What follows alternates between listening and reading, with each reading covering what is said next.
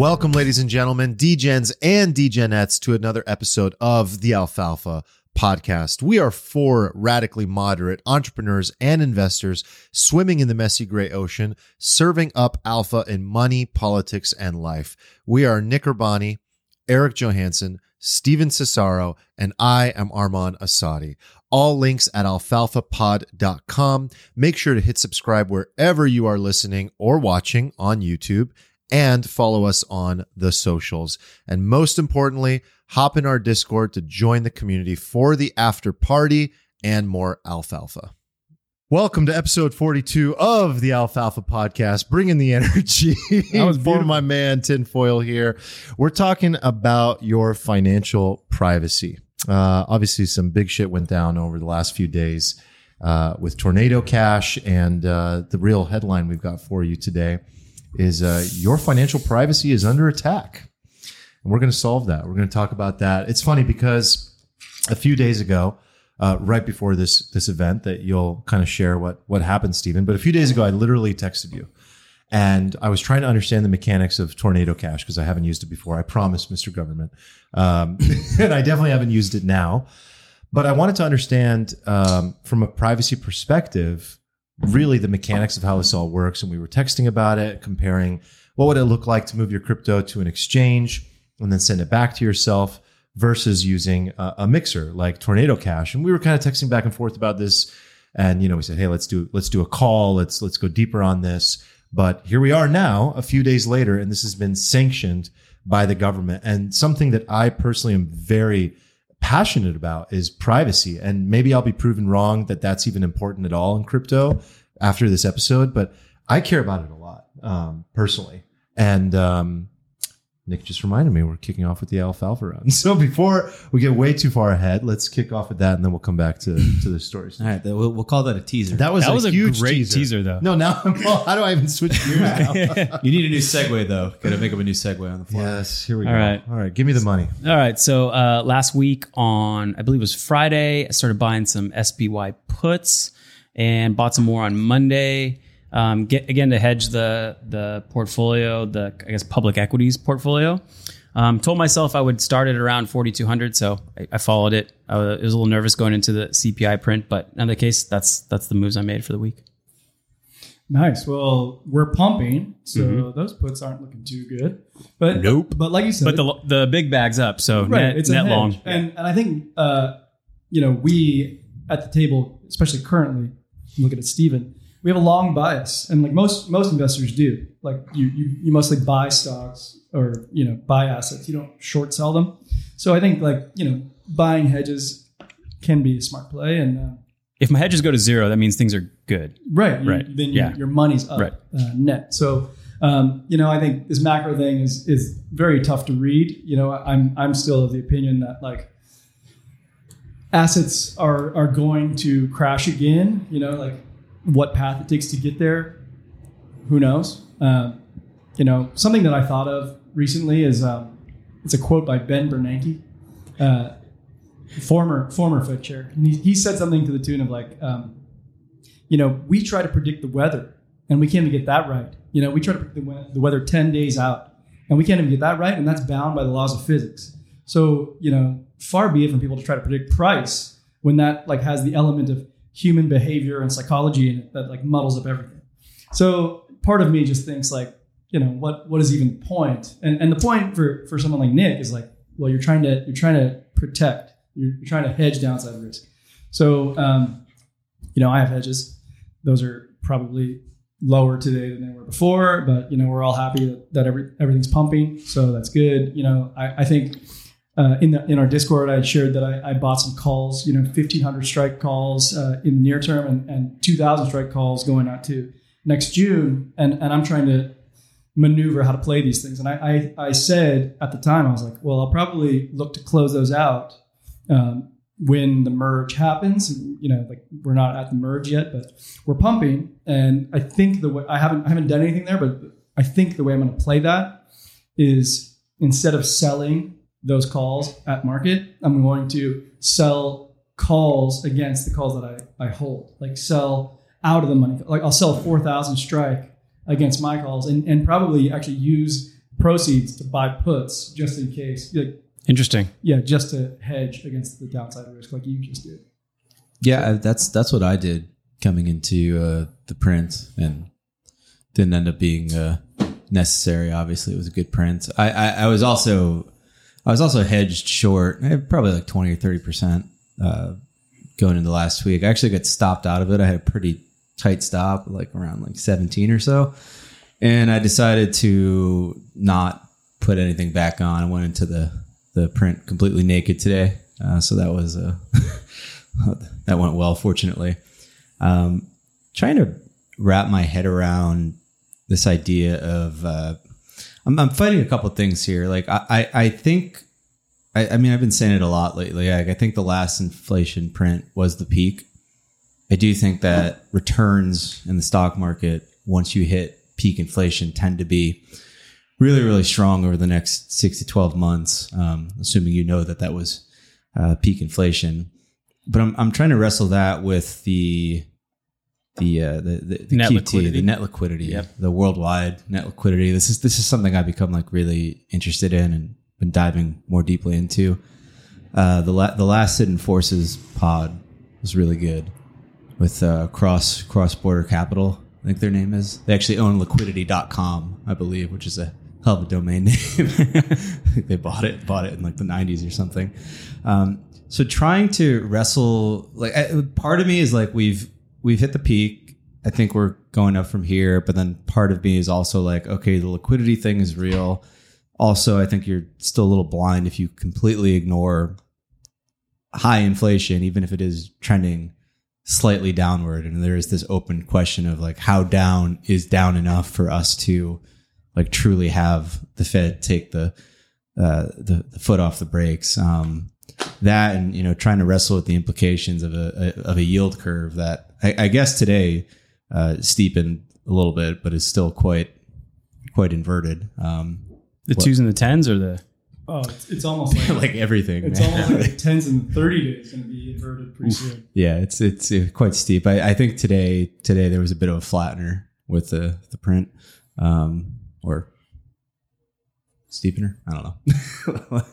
But yeah, so that's everything I'm thinking about, and I plan on just being super aggressively positioned at like a really difficult level where I wanted to throw up, because I just thought it would be easier to stomach getting in there, and I didn't know when I would get long, like if we pumped from there. So I'm planning on sort of aggressively taking some profits going into the merge, I think, and then kind of reevaluating from there. I just want to throw one more thing out before we get to Armand's alfalfa. Mm-hmm. Like something that's happening in the back of my mind is it's something we talked about a month ago when Druckenmiller went on that interview, and he was saying like, I closed out all my shorts. He did that right about the bottom, and he's like, but I will look to get back into my shorts if the market presents that opportunity.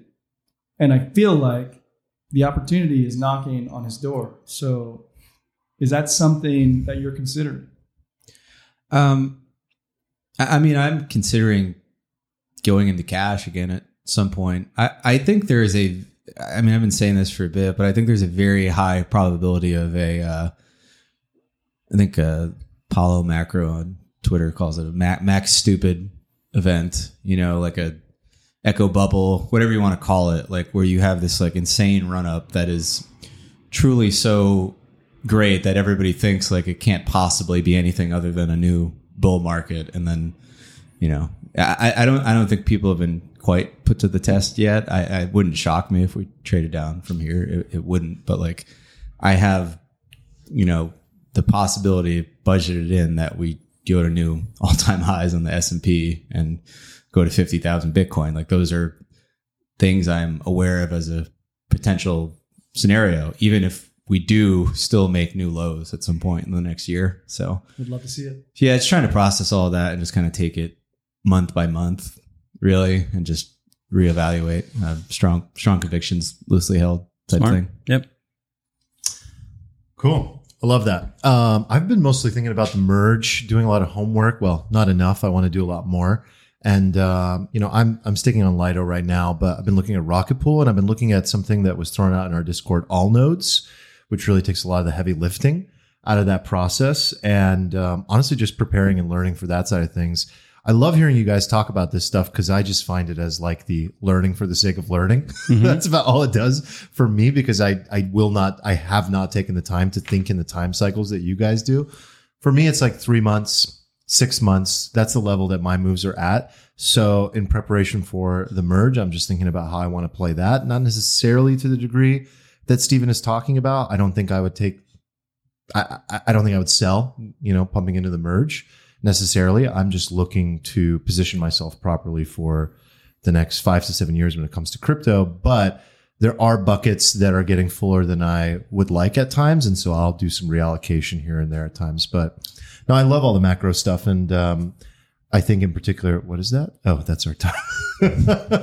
I think the most fascinating part of all of this is like people just bringing their minds together to try to figure out where the world is going and take advantage of that. And that is like, everyone is trying to figure out the science to that. And that's the most fascinating part about all of this, is like all these knobs and levers and trying to figure out what is actually in relation to the other. And it's very new to a lot of us, but in particular for me. So I just find it all very fascinating. Yeah. I mean, from this conversation, I think I just came to my mind that I've had some level of improvement when it comes to investing. Like, I think I used to invest for like one outcome that I thought was going to happen. And now I feel better about prepared for multiple outcomes, because they're all probabilistic. And, I feel better positioned, even though some part of the portfolio loses, some part wins, but in the end, it should work out well. And I don't feel uncomfortable no matter which way the market goes. So that I think that's been an improvement just from these conversations. Yeah, you just remind me of something that I don't think we talked about in the money episode, in the get rich quick episode. But like my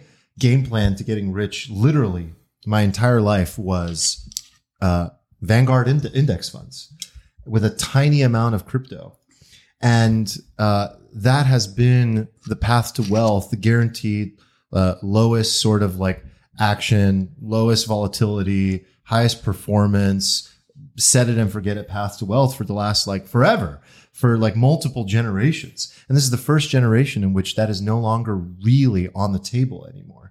And so what this does, I think it could be, but you basically are sitting on the sidelines in some very important matters. Yeah. I think of it more of as like a get rich with certainty rather than a get rich quick. Yeah. I question the path as a whole, the stock market as a whole, the future of like... Oh, well, I think businesses will continue to make money. Sure. I mean, I think it depends on the business though, right? I would segment the stocks into like 3 buckets, I think. There are buckets that are exposed to like energy and mining and commodities. There are stocks that I would put in like the super high growth, like really long duration stuff. And then the stuff like that's kind of everything else. I kind of feel like that everything else bucket is going to suck over the next decade. You can make a really good argument for like high growth, super long duration stuff to do really well. Although I might argue you may as well buy Bitcoin or Ethereum to fill that particular bucket. And then the other bucket that I think will do really, really well would be the, energy. That's exposure. The purpose of the index stuff, right? You don't even have to think about that. Yeah, but that basically guarantees you get like half the return, right? But, like if you could cut out. It is a get rich with certainty because you get exposure to all of it and you don't have to really do anything. You contribute every 2 weeks. I just kind of feel like your return will be like 3% though, It won't be 9. And then that's a big thing. And you're not getting rich off 3, right? People are only getting rich off 3 because they're making tons of money and they're saving a ton of it. And a lot of that compounding is coming from increasing the principal, but like 3% compounded for 20 years is it's not it's below the historical rate as well. It's not boat money. Well, I think the biggest thing is like when crypto exists, it's hard to just sit there and do absolutely nothing with index funds. All my AT&T stock for its 3%. I mean, it's just I think 6%. It feels really? That's pretty good. It feels obsolete, and then he's got a higher dividend. You step into the world of crypto, and you have to worry about privacy for the first time ever. So let's talk about He's back. Look at things that you never thought that you would have to care about. This beautiful, open, decentralized, permissionless world, and then all of a sudden it's like, holy shit! How do I guarantee any level of privacy? And we're under attack. So tell us how this all works, Stephen. Oh, we're all screwed now. Yeah, I mean, I don't know what to do now. Do you think it's the end of any sort of privacy in our future? Can I ask Can a we just start with the simpleton? hot? Can I ask a Yeah. simpleton question? Mm-hmm. I've never used Tornado Cash because I've always thought that Tornado Cash like would put a bullseye on your back because it just seemed like low hanging fruit for the powers that be. Yeah. My question about it, and this is like the simpleton question, is like, are they going to go back in time and look at that, or is this like a starting now? Like anyone who uses No, it, they're not going to sanction people who used it in the past. But Okay. like if you use it now, you are playing with fire. Yeah. Okay. Like serious fire. Like serious fire, like jail time. Well, can you give a fire. rundown very quick on like what happened to the OFAC, and can you just like give a quick summary about what transpired? Yeah. So basically, the U.S. Treasury decided, hey, we're going to blacklist a bunch of these addresses and basically this entire contract, the Tornado Cash contract. But the addresses were associated to the smart contract, not to individuals. Am I right? No, some of them were definitely just individual addresses. Like I think one of them was related to, wasn't there like an address related to Gitcoin or something? Yeah. Yeah. And there was like a ENS, I don't know. But yeah, I think Gitcoin was in there. There were a handful. Yeah, I mean, Blinken came out with some tweet, and he was like, "This was created by a North Korean hacker." And you got dunked on immediately because it wasn't. Like, a lot of people were like, "I know the devs. I've spoken to them. They're quite not North Korean."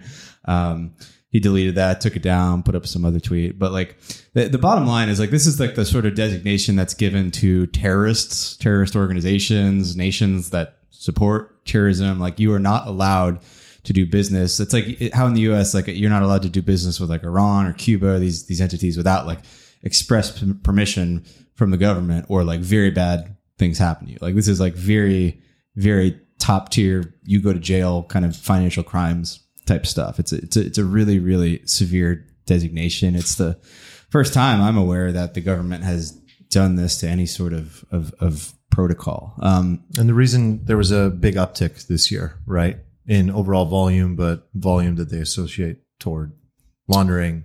Yeah, I mean, there was that one-time hack that was it the Lazarus Group. They took down like 600 million or something Out of the Ronin, Yeah, Axie So, Infinity.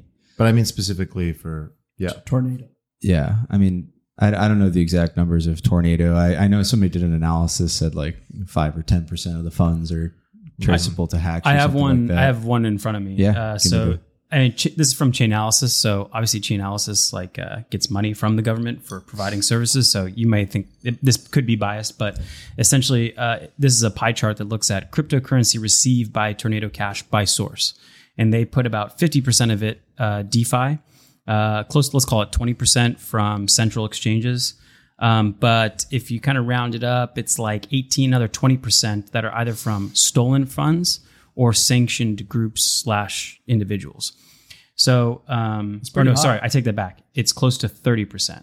That's high. 30% is what Chainalysis says. Chainalysis. But what you're saying is like 70% is not. It's using it for the tool. I mean, 30% is bad if it's 30. I feel like it's not 30 in reality, but Okay. But like the 70% of users, the majority of users are probably using it for privacy purposes, not for money laundering. Well, you're talking about percentage of users. I think what Chainalysis is looking at is percentage of funds. Dollar Dollars. amounts. So that's why it may sound more than you expected, Good because point. you have a $400 million Huge hack. amount. Run $500 million there a couple times. Right. And I think what the is numbers. unique about this sanctioning is that it's essentially a tool. It's not a person, a country, a corporation.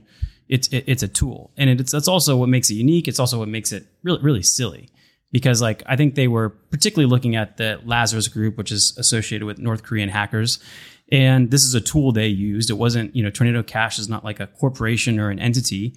But those North Korean hackers also used a computer and a browser and an internet connection. Like they use several tools to go about this hack. And we've talked about how certain types of technology can be used for good and evil. Gasoline can power your car. It can also, power a tank.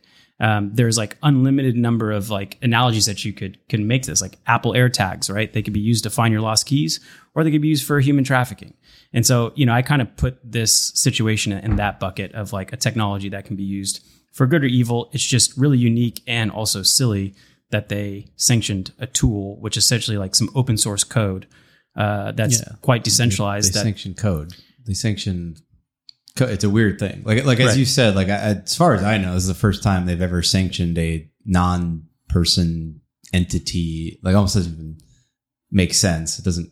It's like they try to apply this like old thing that they do to this new paradigm where the rules of engagement don't quite fit, and that sort of resulted in this kind of hilarious like trolling that's been going on where some guy is just sending celebs dust amounts of or not even dust. I mean, he's sending like dozens, if not like over 100 celebs now, like 0.1 ETH from Tornado Cash to kind of make a point. It's kind of like a chaotic good type thing going on there. Can I ask another simpleton question? It's like, so they sanctioned Tornado Cash. They didn't sanction mixing services, right? Like, so like anyone could spin up another mixing service where you could get the same outcome so long as it's not Tornado Cash.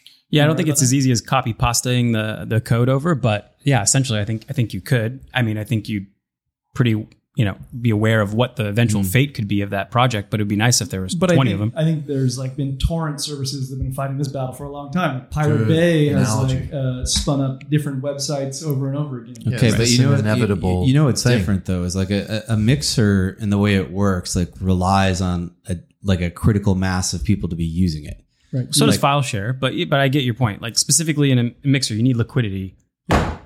Yeah. You need enough people putting funds in and out so that a very basic like 5-year-old chain analysis thing can't be like, oh, that's you need obfuscation. Like if it's just the four of us and you're like, nice job, guys. Like if one person is using Tornado Cash every 6 days, it's like you're not hiding from anybody, right? Like the mixer isn't like some magic thing that vanishes the money. It works on the principle of tons of people all pooling in their funds and then kind of like withdrawing it at various times to different addresses. And you're supposed to use like, VPNs and stuff. And there's a lot of ways to get caught using Tornado Cash. It's not in and of itself foolproof in the slightest. This is what I wanted to discuss with Stephen, and it's not from a get caught perspective, but more so like, wanted to learn the actual, how the privacy mechanics really do work, because it sounds like it's not as simple as like plug and play for most people. It's not. It's funny because when we were talking about using Tornado Cash, I was like, I highly recommend like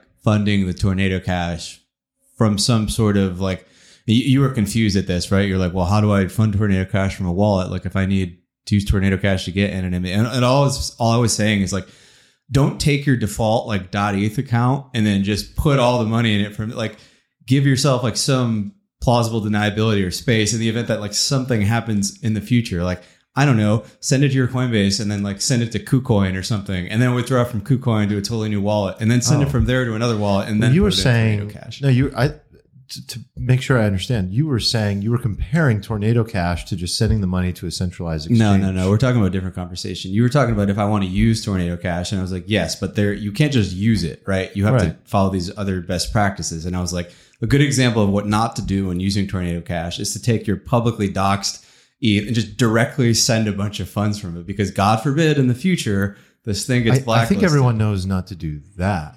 That's pretty straightforward. Did you?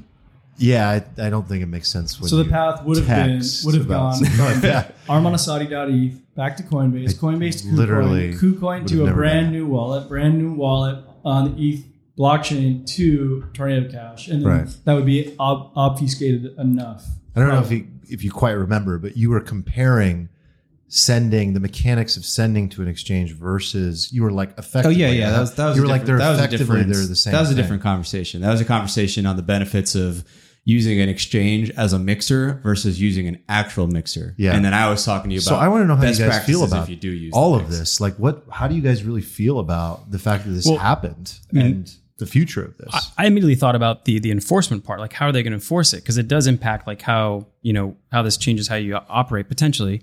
They're gonna enforce it through the businesses and entities that engage with it. So obviously, the biggest move that happened right after this was Circle, the company that manages the USDC stablecoin, also said we're going to blacklist these same addresses because they don't want to, reach the fate that Stephen talked about when you kind of violate sanctions.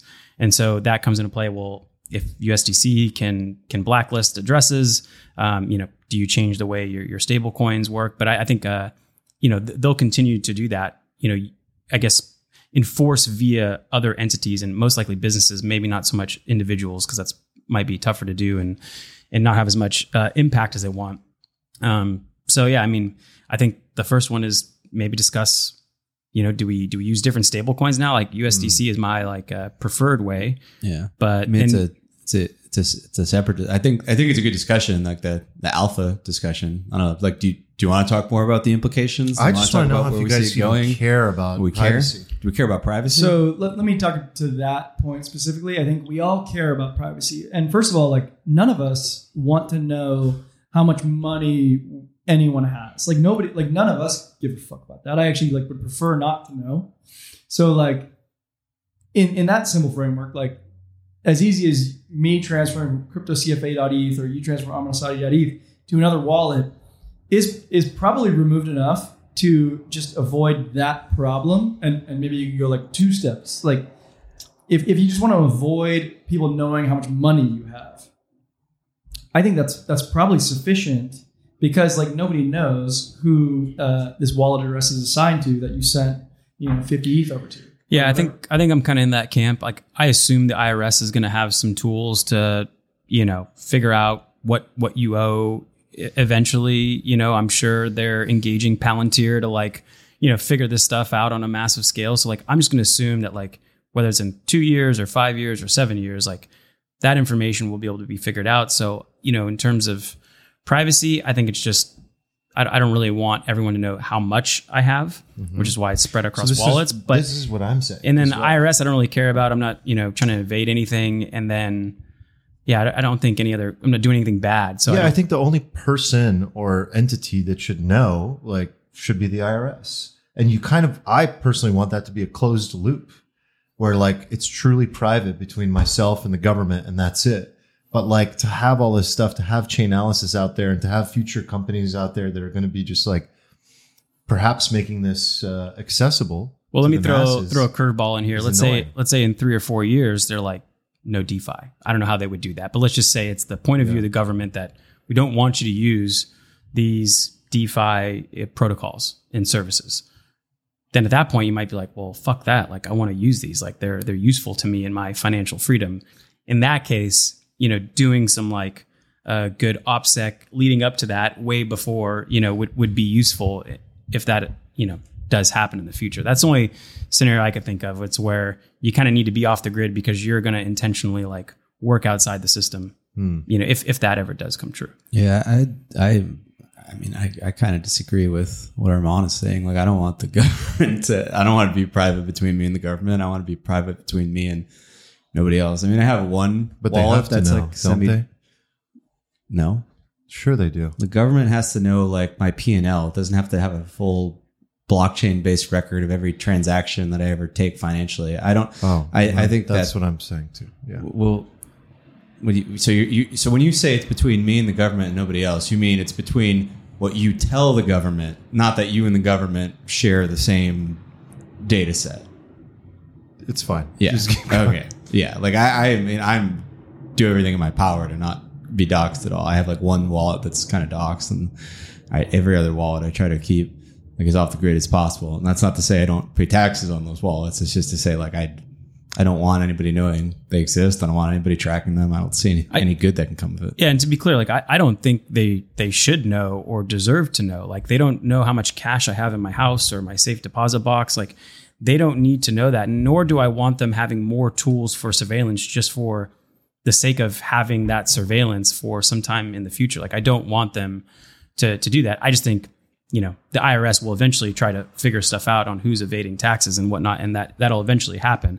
But I by no means want them or think they deserve to know by any means, what your personal financial, they just need to where know, your cash is and how much do you owe us? Yeah, that's it. But that's the most important. That's the only person I think that should know that. Right, by you telling them. Yeah, right, by you telling them. Yeah. Okay. That makes more sense. I'm glad that's your position. Don't worry, I don't want to give it all up. Yeah. No, I'm more libertarian than you. Your catch point is a good one, right? Because for like the majority of human history, it was just a given that your finances are sort of private, and we're like slowly inching into this world where that's not the case. And a lot of people think that surveillance is almost becoming the default, that it's a right for the government to know these things. And I think everybody in crypto needs to pound the table and just say like, no, like we're not going to let this happen. And I think that stuff like the Tornado guy's been doing lately, where he's just absolutely sowing seeds of chaos everywhere. If everybody in the world just does that and everybody becomes unruly, and like technology is going to keep moving faster than they can enforce stuff, they're eventually going to probably go into some sort of draconian, like force-based, full like authoritarian type measures if they want to keep pursuing it, because they can't just ban smart contracts and think that that's going to work really. I'm sure a good enterprising lawyer will pick up this case at some point. Yeah, I mean, I'm curious, like if they decide this is a kind of a free speech thing, like can the government ban you from interacting with code on the internet? Like I don't know. These are all interesting questions. I mean, we're gonna have a future of a bunch of these interesting questions across various areas of technology, right? So this torrent sites, Napster, of course they can. Those are different because they are controlled by central entities. They have like somebody that is sort of like hosting them or something. I think blockchain is different because this is just purely something that is out there in the ether. Like nobody needs to host the website. There's no company that can shut it down. Like when government goes after people who are doing LimeWire and so, like there's a computer and they'd be like, you shut this down. You have this server and it is serving illegal information. And it's a little different for me if it is like an immutable smart contract that cannot be taken down and isn't hosted by anybody and is just out there. Like it's not something we've dealt with before. So what about the irony between the idea that like cryptography is intended to be secretive, but then the blockchain inherently is public? Like there's an irony there where it's like, like on the one hand, you would think this would be like the best vehicle for nefarious actors. But on the other hand, it's like the nefarious actors are fully transparent and like so easy to capture because it's like this is a transparent ledger where we like, there is an inherent dichotomy there. Yeah. But I think that's the current state of the technology. And I would think that people, and they've said on previous podcasts, like people in intelligence groups know that like if a country uses Bitcoin or Ethereum or anything else to move money around, it's very easy for them to track it. It's easier than if it was cash or maybe even the traditional banking system.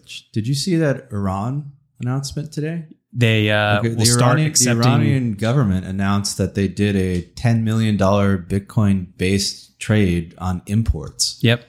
And I was like, oh boy, there's a shot across the bow. Right. Wait, hold on. I did not hear that. Yeah, I saw it this morning. Do you know what they traded though? Like what the good or service was? They said what the imports were. They just announced that they used Bitcoin. Well, it's probably not oil because they're exporting. Yeah. So I don't think it would be something like that because that would be a bigger headline for sure if it was oil. But yeah. Interesting. Okay. Yeah, and I'm just like, oh man, where's this going? Where's this going? I mean, I'm curious your thoughts on it. But when I look at the crypto landscape, even just Ethereum, right? The whole ecosystem is basically settled in dollars. And unless you just want to live in crypto forever on the blockchain, eventually you have to pull that money into a centralized exchange and trade it for fiat, right? And then once you do that, there aren't that many choke points in the world that the US government does not have their hands in, right? So it doesn't seem to me like it would be that difficult for them to enact a whole bunch of draconian policies that just basically prohibit every major exchange in the world from processing these transactions, right? If they're X number of hops from whatever, like they'll force them to do Chainalysis and it's going to be a mess. And I'm sure it'll cause, like, if we go down that route, there's going to be a huge incentive to have all of these kind of black market exchanges pop up that, do shady offshore banking, but give you like an exit route. And it's going to be a complete shit show if we go down that route. Yeah. To go back to Eric's point, I do think like the technology will develop where you could possibly do transactions privately where you're not necessarily exposing your address. I don't know if ZK proofs exactly do this, but I think the Bankless boys are going to probably do like a deep dive on probably the technology and where it might develop and what might be the secure, like the privacy implications from that. So that'll be interesting to dive into. That's a good point. Like, so the next logical step is, okay, we banned Tornado Cash. Are we going to ban like there are privacy focused layer 1s and layer 2s, right? That are entirely like secret. Zcash. And Aztec is entirely like, is that whole thing just nuked? Like any wallet that ever touches that bridges there is just gone. It's just so easy to do that with the nature of the blockchain as it is. Like I just wonder what the ripple effect. My optimistic self is hoping that like them going through this process is them going through the learning process of like, oh well, we said we sanction these, but that actually doesn't accomplish what we want, and this is why, and they learn why. And they keep going through this method, and they make mistakes look silly, but it's a way for the institution to like build knowledge and learn. That's what I would like to hope. My realistic self is that Nick Urbani himself sees opportunity and spins up a offshore bank to be able to like exchange cheap crypto. Yeah, that would be nice, but I like to stay in the good graces of the flag I live under. He thought about it. Smithers? Yeah. The hat used to be a little gray.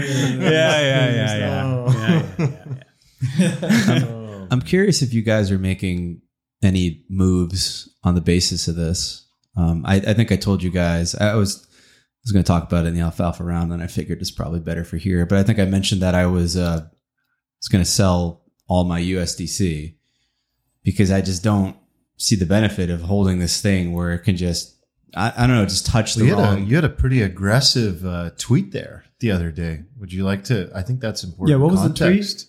the tweet? It's just a copy pasta of SBF. Okay, not my words. Okay, right. What's the tweet? Just farming engagement.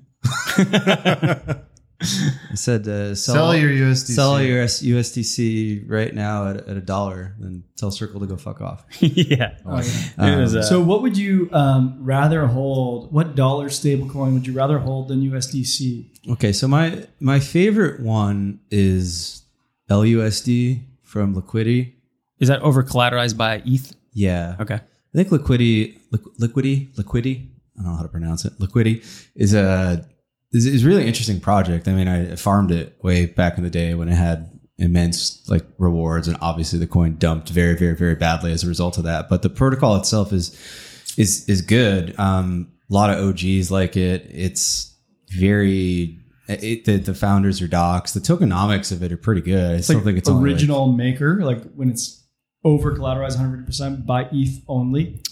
Yeah, and it's got this kind of stability pool mechanism that's kind of interesting. Like you can farm at 9.5%, and also it serves as a way to buy cheap ETH. Like if people get liquidated, I know Tetranode was posting that he bought a bunch of ETH at like $880 via the liquidity pool, like liquidations with his cash, which is kind of interesting. So I think that's an interesting project, and I'm looking to put money there. Reflexor. Have you guys heard of Reflexor? Rye. I've heard of Rye. I've heard of Rye. It's a good project that's kind of complicated, and I think people can't wrap their head around it. It's not pegged to $1, so it's confusing. Like they didn't want to do it to $1 because then people would think it was depegging. There's a whole bunch of stuff. People can check that out. But I think it's a really interesting long-term project. I also think SUSD, Synthetics USD is interesting, and there's some good farming opportunities for it. Good rewards on it. Just or even if you don't like mint it with Synthetics, there's still just good farming opportunity. Like Lyra Finance has a really good vault with it. I used to use Lyra to do my option stuff, and you would use SUSD for all of that. I mean, so you haven't mentioned DAI, but I assume because DAI is backed over 60% by same thing with USD. Frax. I love the projects, and I don't think there'll be a problem there. But like if I'm jumping through the hoops to kind of sell this, it's like DAI is like kind of like wrapped USD. Well, how much is DAI backed by ETH versus USD. It's over 60%. A lot. USD. Yeah. USDC. Wow. USDC. Sorry, I keep saying that. It's a big number. And I would honestly probably put the rest of the cash that I can't farm or that I don't want too much exposure to. I would just put it in Tether at this point, to be honest. That is the better of all problems. That's like the. I feel like my money is way less likely to get frozen using Tether than USDC in this paradigm. That's a big. When you're talking about DAI, the situation you're talking about is, let's say, I don't know, makers contracts become part of this sanctioned list, right? And then all of a sudden, the collateral is not worth anything, and then DAI potentially depicts. That's what we're talking about. Would that even happen? I don't know. Maybe they come out with a central, bank digital currency, and they're like, we don't like your other ones that don't follow our rules or our set, so we don't like DAI. So CEO Circle is basically, he just tweeted, he's like, we are this these are the regulations. We're under this license. The government said this, so we have to do it, and we did it. And that was the tweet. Right. It's like, okay, that makes sense, but do you want to be a part of that? I don't know. So yeah, I mean, there's no like obvious answer. Is where I'm sort of landing here. No. There's no like right answer that's like, this is the place to hold your cash if you want to be stablecoin. Like, because Tether has its own risks, and all these things have like smart contract risk, and there's no like right one right now. It's the trilemma, right? Like stablecoins have their own trilemma. It's like there's scalability, there's centralization, and then there's security. Yeah, I mean, it's like you kind of pick 2 out of the 3 and you go with it. And I think it's a rough time to be in stables. Right I think if LUSD, like just over collateralized by ETH, grew in market cap, grew in size, grew in liquidity, that would be interesting. That would be. Yeah. I mean, I suspect they'll just suffer from the scaling issue. I mean, even but before Tornado, I was looking into LUSD and it was trading at like $1.02. It's just like, this is like a problem. I think when your coin can't really scale to why Maker accepts USDCs. Is collateral, because there's just not enough ETH to collateralize to issue the coins. Right. There's not enough dollar value in ETH. And if ETH went to 15K, then DAI could go easily. Be like, that's a good point. That's because there's a lot more money in the system. Mm-hmm. Right. Yeah. So if someone cared about privacy, what's the paths going forward? I don't like privacy, like complete anonymity, like the best you could hope for, I think, is to do an in-person cash deal with somebody and have them send ETH to a completely what if it's fresh just address, personal privacy though, like just privacy around. I mean, I think you've never needed send them from centralized exchanges. You've never needed Tornado from that. You've always been able to just send it to an exchange and then send it from the exchange somewhere else and just kind of like your Coinbase Wallace address, whether when you receive, rotates. I think that's just the simplest answer for now. Like, obviously, if they get subpoenaed, they're going to hand over that information. So as long as you're not, doing it for a legal mitigation, then it's probably fine. Just keep things semi-private. Dope. Cool. Anything else on this? No. Yeah. What are we talking about in the next episode? What are we talking about? It's testicles. Say it. Toxic masculinity is that what I have down? We're not talking about toxic. We're talking about no. What's the title? We're talking about the fall of masculinity. The fall of masculinity. You don't like the toxic. That's a different thing. Okay. You could say it's related in a way, but it's not the thesis. No, I don't agree with that. I don't want to do a whole toxic masculinity. Okay. I don't know what that voice was. All right. Until next time, Giorgio, cut that out. It's toxic masculinity in a sense. We'll see you there. Later, guys. Much Bye, love, guys. Peace.